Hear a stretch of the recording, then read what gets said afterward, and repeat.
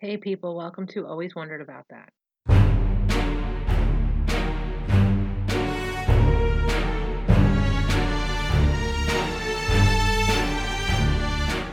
Okay, people, this is an extra. I'm doing this because it's Christmas and Christmas season brings gift giving season. And what do we get people for Christmas? Have you always wondered about that? Well, I did too. I still do actually, but let me tell you about it. So, my question, people, is how do you know what to get people on your list for Christmas? I know a lot of times we get a gift from someone and we either like it, love it, or hate it, but we never tell the person we hate it. We always love it and are grateful for the gift. It's always the thought that matters. That's how I feel.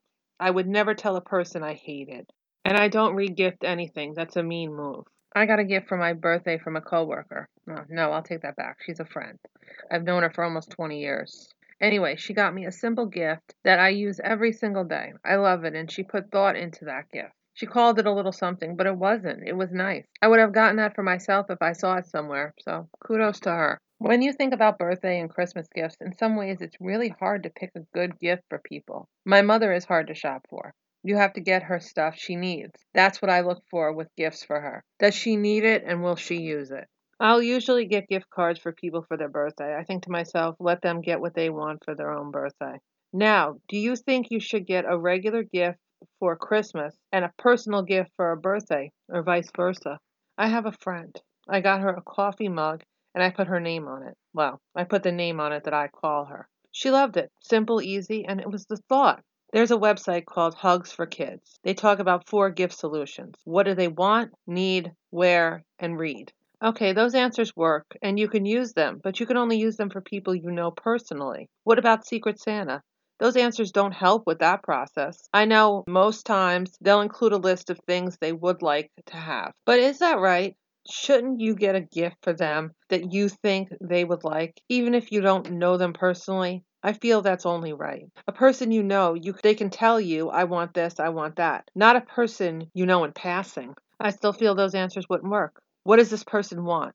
I only know you here. We don't know each other personally. So how would I know what you would want? Same thing with need. How would I know what you use? How would I know what you would like to use? I have no clue what you need. What kind of books? Do you even read? Do they have a certain kind of book that they like? What kind of clothes do you like? What is your size? What do you wear? Name brand, generic? A pocketbook could work for a woman, but what style? What color? A wallet for a man, but again, what color? Large, small? That list included with the Secret Santa thing may actually be a good idea now that I'm thinking about it. I'll usually get a person a knitted cap and a scarf for something they can wear, but color is usually my issue. There really isn't much else a person can buy a person to wear unless you know their taste and size. But again, you can't get that type of gift for a man. Now, here's the big question, people. What do you get people you know but don't know? I found the perfect gift. I got it for someone for their birthday. It was someone I know but don't know on a personal level. Stuff for their cell phone, as in a car charger, a wall brick, and cords. All you need to know is the phone they have. Most people have iPhones, so the cord is easy. If they have a phone different from an iPhone, I'll get them more blocks, or a block that takes 2 or more cords, or a car charger that takes 2 plugins. Man, woman, that gift would work for either one. Everyone can always use them. Plus, it's not too personal. It doesn't give a weird impression, and it gives the idea of thought. You paid attention to the kind of phone they have. It's always about the thought. Me, I'm the easiest person to shop for. Just get me a book. I love books. They always make me happy and they always make me smile. Plus, it means you know me as a person. I shop for 7 people for Christmas, and I usually like to get them something they can use and something they would like. So that's the difficult part, finding something they could use and something they would like. So, how do you figure out what to get people for Christmas? Do you have a technique or you just get them the basics every year, the same thing or the same basic thing every year?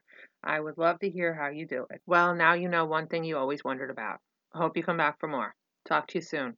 Bye.